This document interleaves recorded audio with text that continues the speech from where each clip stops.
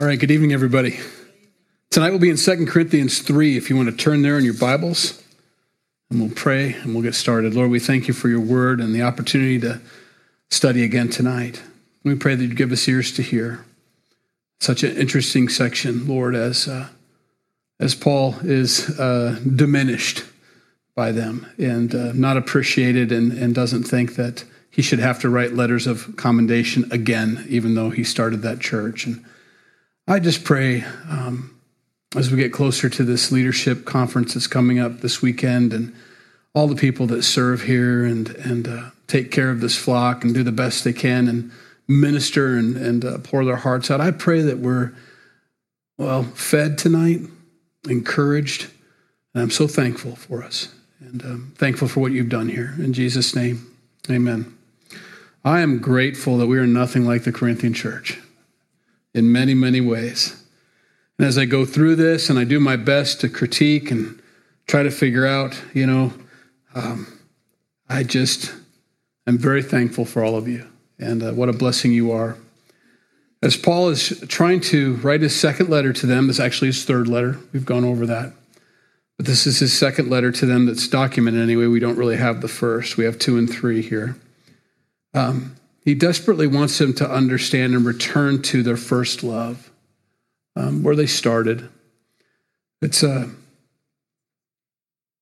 very dangerous thing to think you're going to graduate away from your first experience with Jesus Christ, your first moment when you were born again, that time when you realized that you needed a Savior more than anything in the world and that you were lost without him.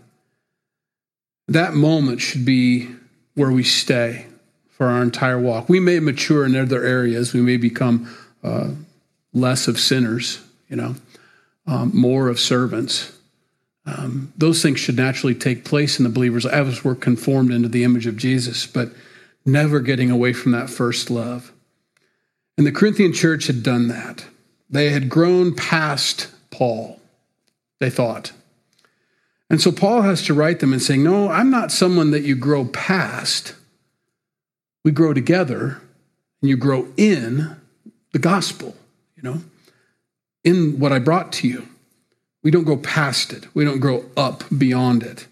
Well, they thought they had. And of course, he got into trouble. They created for themselves a pecking order. When you do that, you're no longer on that same level playing field of saved by grace. And you become someone who is, I'm level 3 or I'm level 4 servant kind of thing. Exactly doing what the disciples were doing as they followed Jesus around during his ministry. Always trying to figure out who was number 1, number 2, number 3, never really understanding. As Jesus wrapped the loincloth around himself and began to wash their feet, still they didn't quite get it. And so we see this in this epistle, in this third chapter. He says, you're the living epistles, You're the ones that people read. You're the ones that tell everybody about your walk, How you act and how you live and what you say and what you do. Those are the things that people pay attention to, not what you espouse to do, but what you actually do. So in verse 1 here, Paul has to write this. It's an uncomfortable exchange. Do we begin, we meaning Timothy and all the guys that came to the first time, do we begin again to commend ourselves? Or do we need, as some others, epistles of commendation to you or letters of commendation from you? When we come to speak, when we come to share, when we come back to visit, do I need a letter from somebody stating that I'm qualified? Given the fact that we were the ones to start it, Paul would say, or Timothy would say, or any of the guys that were with Paul. Do we need a, or if we go to another church, do we need letters from you stating that we're qualified by you? And it's embarrassing for Paul to have to write something like that. I would be embarrassed if I was a Corinthian. They're supposed to be embarrassed. He's trying to embarrass them. That's the bottom line. You are our epistles written in our hearts, known and read by all men. Clearly, you are an epistle of Christ, ministered by us, written not with ink, but by the Spirit of the living God, not on tablets of stone, but on tablets of flesh, that is, of the heart. Which is, you see what he's done there. I don't know if you picked up on it, but he's like, if you think that we're not qualified because we don't have letters, you do know you're the letters that you should be reading. So the very fact that you think that I'm not qualified, Paul says, the letters that we would present to you are you and your heart. So you're saying that you're not good enough. You're not far enough. If we were reading you, Paul wouldn't be able to come. You see what he's saying there? Kind of turns it on him a little bit. It's a moment for them to think about. Now, wait a minute, we think we're the greatest. Well, then isn't Paul the greatest? Paul would say to them, well, no, we don't like you, but they get caught. I'm seeing that a lot lately. Not in our church necessarily, but just in the world in general. People say one thing and they stand really firm on it. I saw a funny exchange down in Kansas City. They had a white privilege conference, and I thought it was an interesting exchange that this man had with the goers. He interviewed them when they came out, and they said, do you believe you have white privilege? Absolutely. And they're white people. We have white privilege. It's all over. 3 different people said it. Do you think all white people are racist? Do you think, absolutely all white people, self-deprecating, that's always a safe place to be. Yes, I'm a horrible person. I'm a terrible person. And he says, do you think it's wrong to conclude that all people and judge them based off of their skin? Yes, you should never judge people based off of their skin color. Didn't you just, put 2 and 2 together, add it up? The Corinthian church doesn't feel like Paul is worthy to come speak at their church anymore. He's not really, fine-tuned. He doesn't have the eloquence. He doesn't have the knowledge. He's not polished like the other guys. He says, we need more letters from you. We need to be, proof that you're worthy. He says, no, you're the letter. You're the letter, And that's important. I remember when we first... we had kind of a revival, and I think probably in wartime, you always have a revival. Every soldier wants to get saved. We had a lot of baptisms. We were very excited about that, and it was a great thing to see guys coming to know the Lord and wanting to be baptized. Of course, they thought they were going to die, so it's probably a good time for them to do that, when you're confronted with your mortality.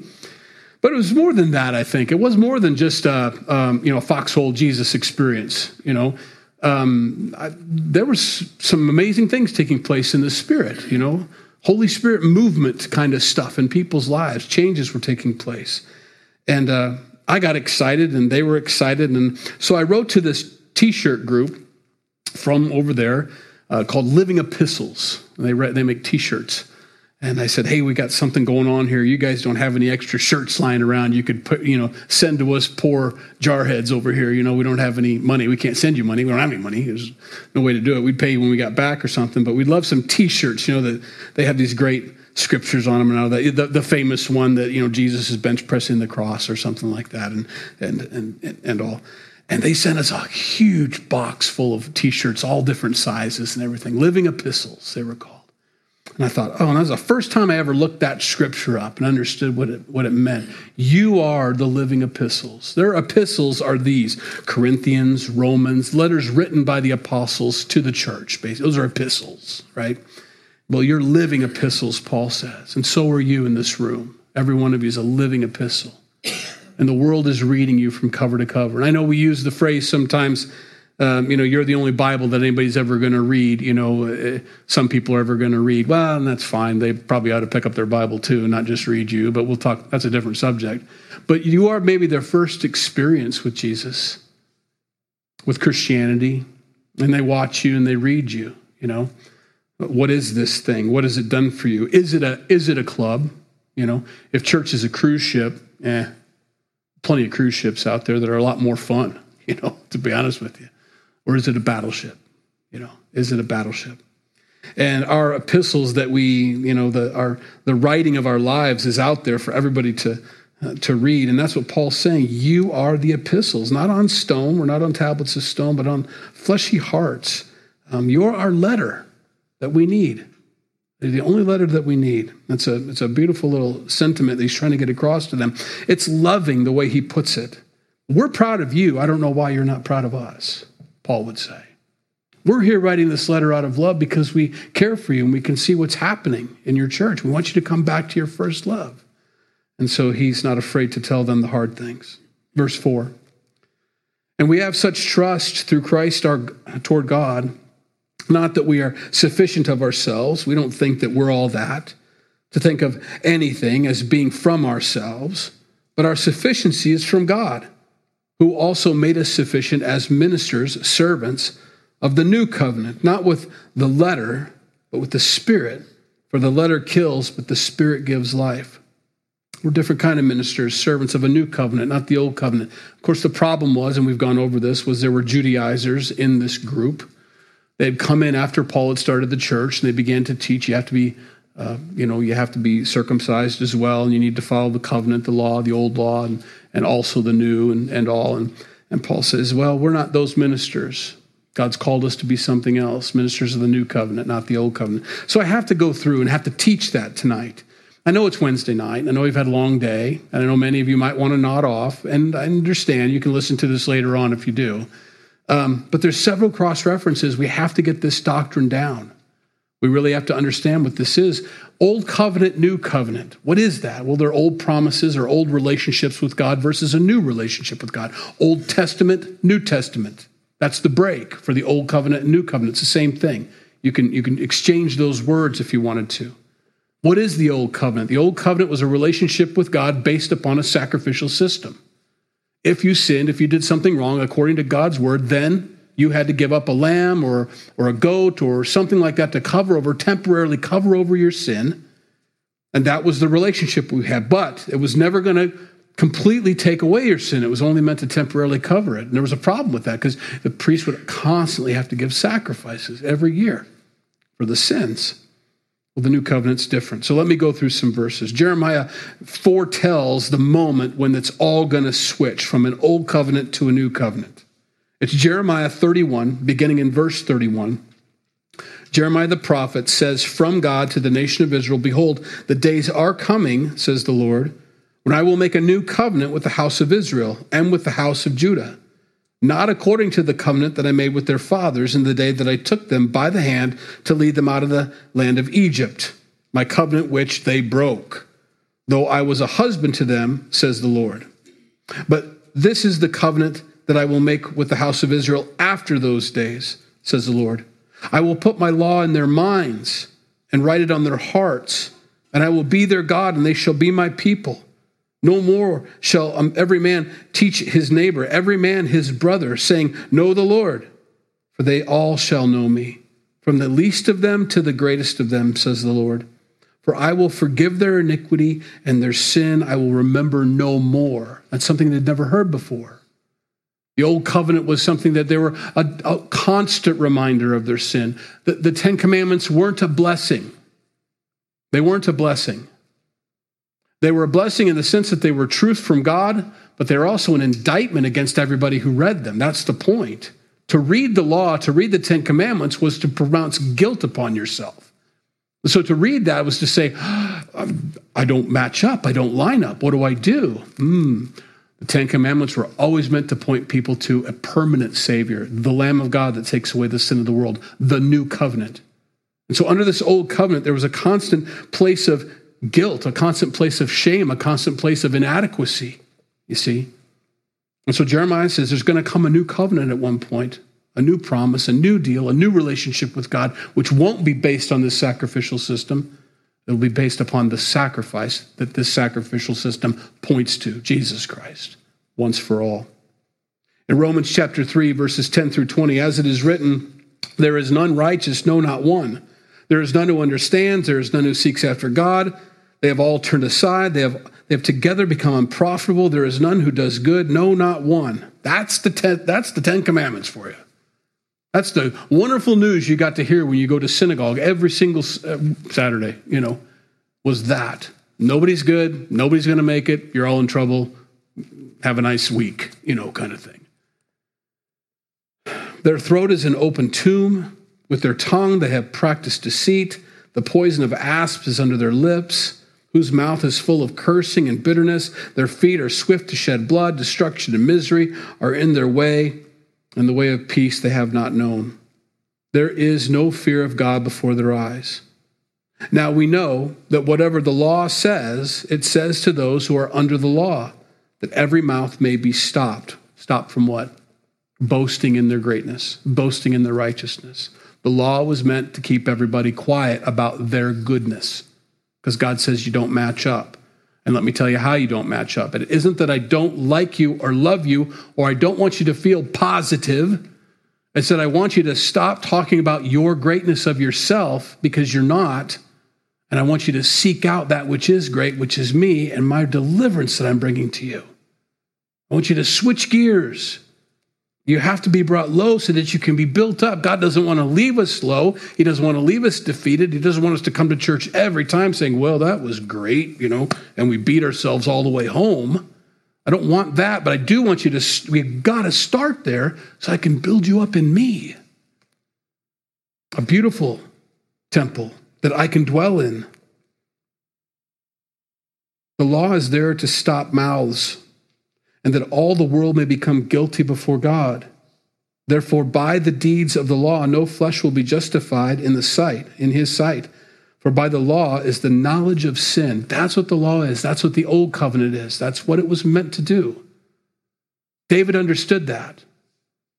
David understood the law better than everybody, almost anybody, And when he discussed things with the Lord about his sin and his shortcomings, I know that the blood of bulls and goats is not what you're talking about or what you need. I know that it's a broken and contrite heart, and that's what the law was meant to bring, a broken and contrite heart to people. And so David brought that before the Lord. That was his sacrifice to God. He probably did follow the law and did the sacrifices necessary, but he knew that that wasn't what God wanted from him. He didn't want him to say, well, here's my Friday night sins paid on Saturday. See you next week, God. He wants a broken, contrite heart so that Friday night sins don't happen anymore. And David knew that. Now, Hebrews, which is the greatest commentary on the Old Testament, if you ever wanted to read it and understand it, explains this. Hebrews chapter 10, verses 1 through 4. For the law, having a shadow of the good things to come, and not the very image of the things, can never with these same sacrifices which they offer continually year by year make those who approach perfect. Can't be any more clear than that. The sacrifices of the Old Testament never made anybody perfect enough to come and get into heaven, ever. It doesn't do it. In fact, when those people died, they went, and we've read this in Luke 16, to the lower parts of the earth. They would be in Abraham's bosom, but not in heaven. Paradise was down. That's where they waited. And when Christ, the sacrifice that takes away the sin of the world, descended into hell, led captivity, Abraham's bosom, captive, and took them into heaven, but only because of his sacrifice. Their sacrificial system of the Old Testament, of the old law, of the old covenant, got them there, but not there. Only Jesus could bring them all the way. Only Jesus could do that. He says, but in those sacrifices there is a reminder of sins every year. For it is not possible that the blood of bulls and goats could take away sins. Now, skip forward to verses 11 through 18. And every priest stands ministering daily and offering repeatedly the same sacrifices, which can never take away sins. But this man, capital M, after he had offered one sacrifice for sins forever, sat down at the right hand of God. And from that time, waiting till his enemies are made his footstool. For by one offering, he has perfected forever those who are being sanctified. But the Holy Spirit also witnessed to us. For after he had said before, this is the covenant that I will make with them after those days, quoting Jeremiah, says the Lord, I will put my laws in their hearts, and in their minds I will write them. Then he adds, their sins and their lawless deeds I will remember no more. That's that quote from Jeremiah. Now, where there is remission of these, there is no longer an offering for sin. It's done. There's no reminder of our sins. It's paid for. It's completely taken care of. Hebrews 9, verses 11 through 15. But Christ came as high priest of the good things to come, with the greater and more perfect tabernacle, not made with hands, that is, not of this creation, not with the blood of goats and calves, but with his own Son, or with his own blood, he entered the most holy place once for all, having obtained eternal redemption. For if the blood of bulls and goats and the ashes of a heifer, sprinkling the unclean, sanctifies for the purifying of the flesh, how much more shall the blood of Christ, who through the eternal Spirit offered himself without spot to God, cleanse your conscience from dead works to serve the living God. And for this reason, he is the mediator of the new covenant by means of death for the redemption of the transgressions under the first covenant, that those who are called may receive the promise of the eternal inheritance. I know that's a lot for a Wednesday night. I know. But you get it, I hope. We have to understand this, the difference between the old covenant and the new covenant. Now, we don't throw away the old covenant. The old covenant explains and magnifies why we need the new covenant. There's nothing wrong with the old covenant. The old covenant was great, except for us. We didn't keep our part. I'll be your God if you'll be my people. Well, we weren't his people. They weren't his people. And there lies the problem. Hebrews 4:16, my last cross-reference for this section. Let us therefore come boldly to the throne of grace, that we may obtain mercy and find grace to help in time of need. In other words, the one sacrifice of Christ, the Lamb, not all the lambs, the Lamb that takes away the sin of the world, the new covenant. Now we can all go to the Holy of Holies anytime we need grace and mercy. There is no priest in front of us except for Christ, and we've gone through him. That's what baptism, we pass through, and we're with him, and we come to that throne. We can receive grace and mercy every time. There is no more temple. There are no more sacrifices. The Temple Institute's so excited about getting the red heifers. They're going to build the third temple. One day, the third temple. Oy vey, the third temple, And we're going to get our red heifers, and we're going to sanctify the third temple, and we're going to get the priests, and we figured out through DNA who was of the tribe of Levi, and we can do it, and we can get everybody in there, and we're going to get the garments made, and we're going to get the temple built again, and we're going to start the sacrificial system all over again. What a waste of time. It's a complete waste of time. It's nothing to be excited about except for the fact that, one day the Antichrist, 3.5 years into it, is going to sit on that throne that you got so excited about. And he's going to claim himself to be God. And you're going to realize at that point, Jesus was our Messiah. And they will come to him. It's the only exciting thing about this third temple. But they are still waiting. They have gone centuries without offering any sacrifices because there is no temple. They are still under the old covenant, and they have not done any blood, bulls of goats or anything.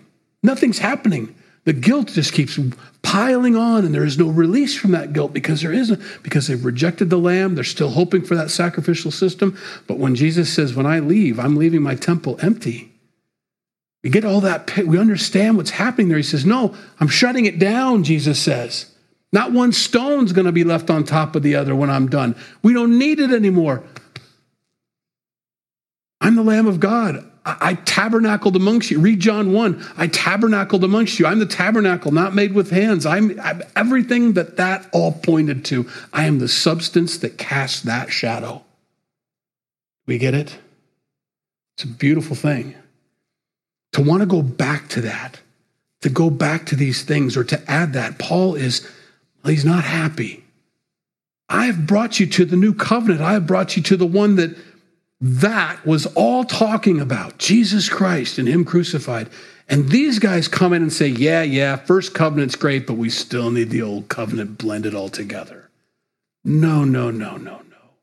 It's done. It's over with. It's so important we understand that as believers. Now, we don't have that Hebrew background, most of us, We were never in that old covenant. We don't have that hanging on to us. We're like, I don't even know what the old covenant is. And that's wonderful. We just jumped right into the new covenant. All these Gentiles were like, yay, the new covenant, the new believing in Jesus. They didn't even know there was an old one. It's the only covenant they've ever known. That's why Paul was so mad at the Galatians. Who's bewitched you? Who came in and told you that you needed more than what I brought to you? Jesus Christ and him crucified. But here you are. Who's bewitched you? Oh, foolish Galatians. You're being foolish. When they sat before the council in Jerusalem, full of Judaizers there, full of people that were trying to blend the old and the new back in Jerusalem. And they said, no. The Gentiles don't need to become like us. We need to become like them.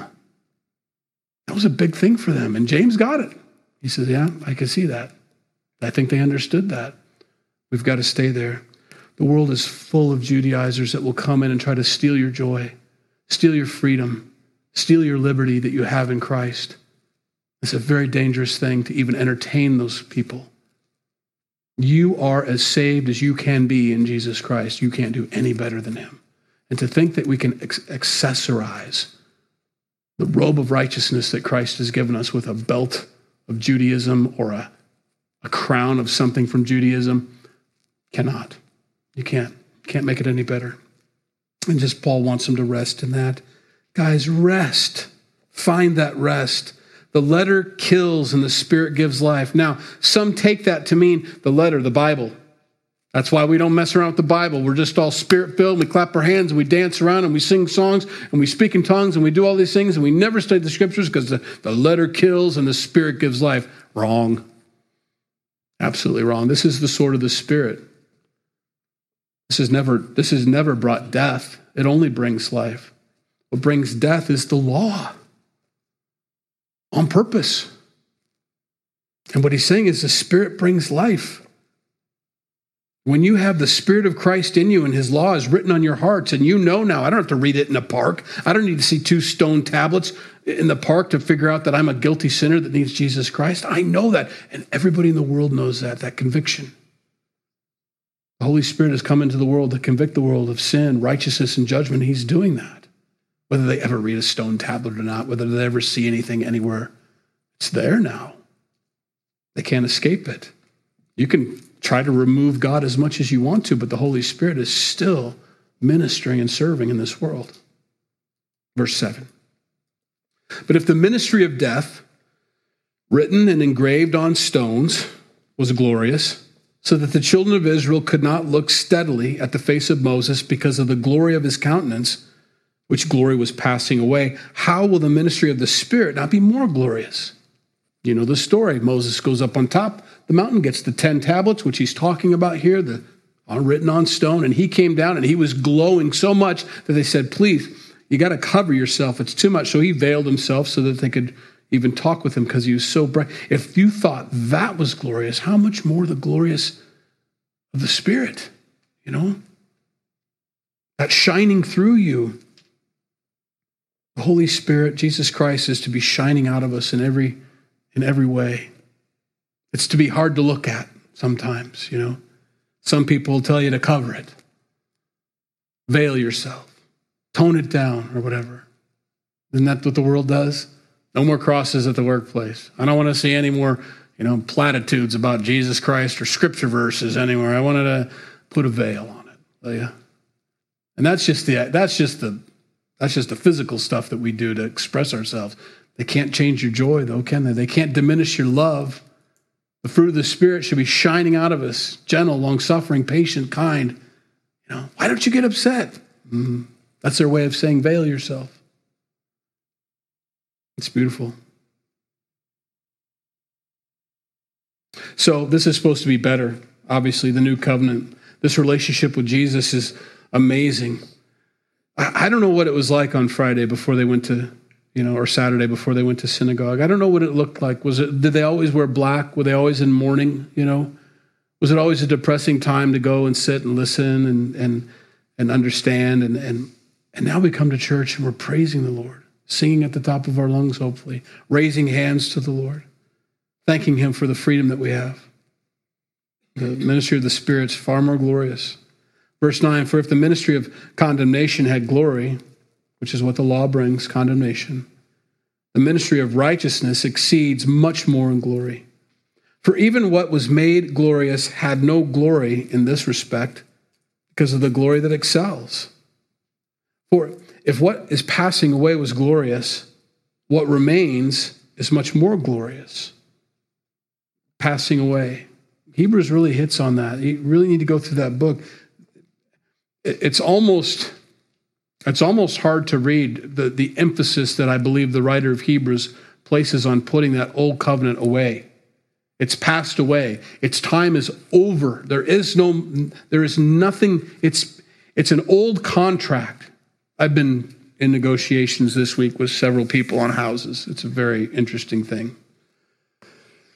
And it's hard to keep track of in my head when you do more than one. It's one thing if you're doing one house, but when you're doing multiple houses with 4 or 5 different buyers and sellers, and you're trying to keep everything straight, who's counter offering this and who's doing this and who's doing that, it gets a little squirrely sometimes in my mind, and I got to sit down and put it all out there so I can see what's happening. Now, wait, what contract are we under?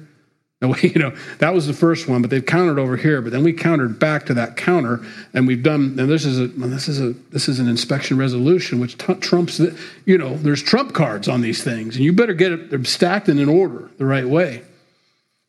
We've only got 2 in the scriptures. Thank goodness. I've got an old covenant. You get it? We've got a new covenant. This one is worthless. It doesn't do anything anymore. It's not valid. There ain't a courtroom in this world that can enforce this contract because the new contract is in force. This is it. The entire world needs to submit to this new covenant, this new contract. You're either with Jesus or you're not. He's either paid for your sins or he hasn't. There is no counteroffer, and there is no old covenant to go back to. God has made this void. I can't think of getting more clear than that, right? Paul is desperate for these folks to understand that you guys are still trying to enforce this old covenant, and you can't. Verse 12, therefore, since we have such hope, good hope, we use great boldness in speech, unlike Moses, who put a veil over his face so that the children of Israel could not look steadily at the end of what was passing away. But their minds were blinded. For until this day, oh boy, read, this is huge. Tune in. But if their minds were blinded, for until this day, the same veil remains unlifted in the reading of the Old Testament because the veil is taken away in Christ. So they read the Old Testament. I mean, I have been to Israel, and if you've ever been to Israel and you're on the bus, that's what everybody does on the bus, because none of the guides are saved. None of them know Jesus. They know Israel backwards and forwards, but none of them are saved. And so that's your mission. We're going to get this guy saved. Do you know how many buses he's gone through in his life? Do you know how many opportunities he's had to receive Christ? I mean, that's the goal of there's 56 people on the bus, and we're all talking, hey, isn't that an interesting coinky-dink, that the Bible says this, and here we are that. He goes, yes, that's very interesting. And he just gives you the idea that he's thinking about Jesus. He's not. They've been down that road. There's a blindness. There's a veil over them. They hear the same thing over and over. They hear the same thing we hear. They read the same thing we read, but they do not see what we see. There's a veil over them because that gets removed in Christ. This next verse is very important. The very next one. But even to this day, when Moses is read, a veil lies on their heart. Nevertheless, when one turns to the Lord, the veil is taken away. Isn't that amazing? To me, that is. I can't see the Old Testament and see Christ in it until I come to Christ. And he takes that veil away. And then I read the Old Testament, I'm like, my goodness, it's from Genesis all the way through the Old Testament. Christ, Jesus Christ. There's a picture of Christ. There's Joseph. There's old Abraham and Isaac going to the top of the hill. That's the same hill over here. And all of a sudden it comes alive. There's Jesus. He's everywhere. I can't stop seeing him in it because the veil is taken away. Paul's trying to say to them, you guys know this. The veil's been taken away. You've come to Christ. You saw this stuff. Why are you putting the veil over again? Why are you choosing to be blinded again? Now, the Lord is the Spirit, and where the Spirit of the Lord is, there is liberty. But we all, with unveiled face, behold as in a mirror or glass the glory of the Lord, are being transformed into the same image from glory to glory, just as by the Spirit of the Lord. You have the opportunity for the first time, they say, and what Paul's trying to say, to not have a veil, to look at God in the face and allow him to change you from the inside out. No one has seen the face of God and lived.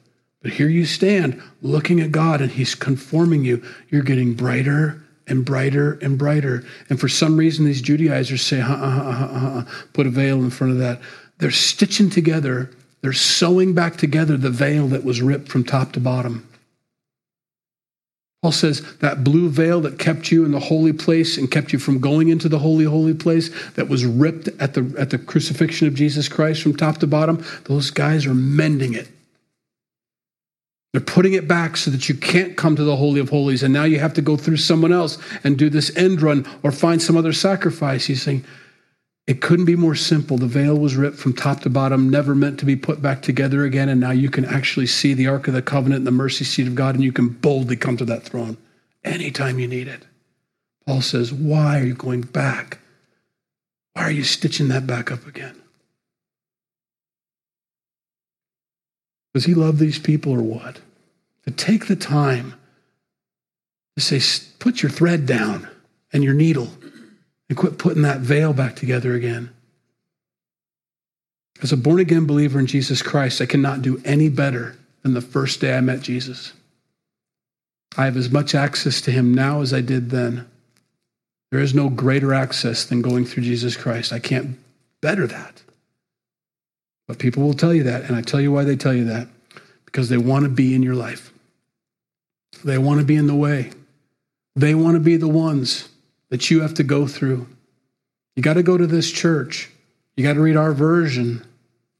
They'll do that over and over again to you because they want to steal that from you. He says, no, there is liberty in Jesus.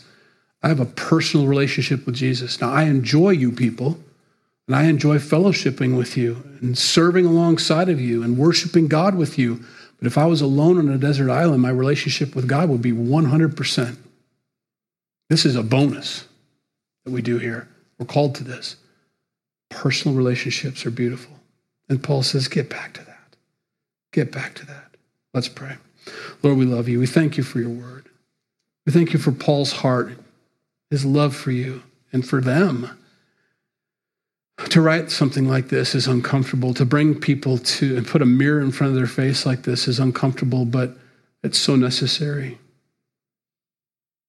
So we thank you for Paul, and we pray that we would be like him. Fully committed,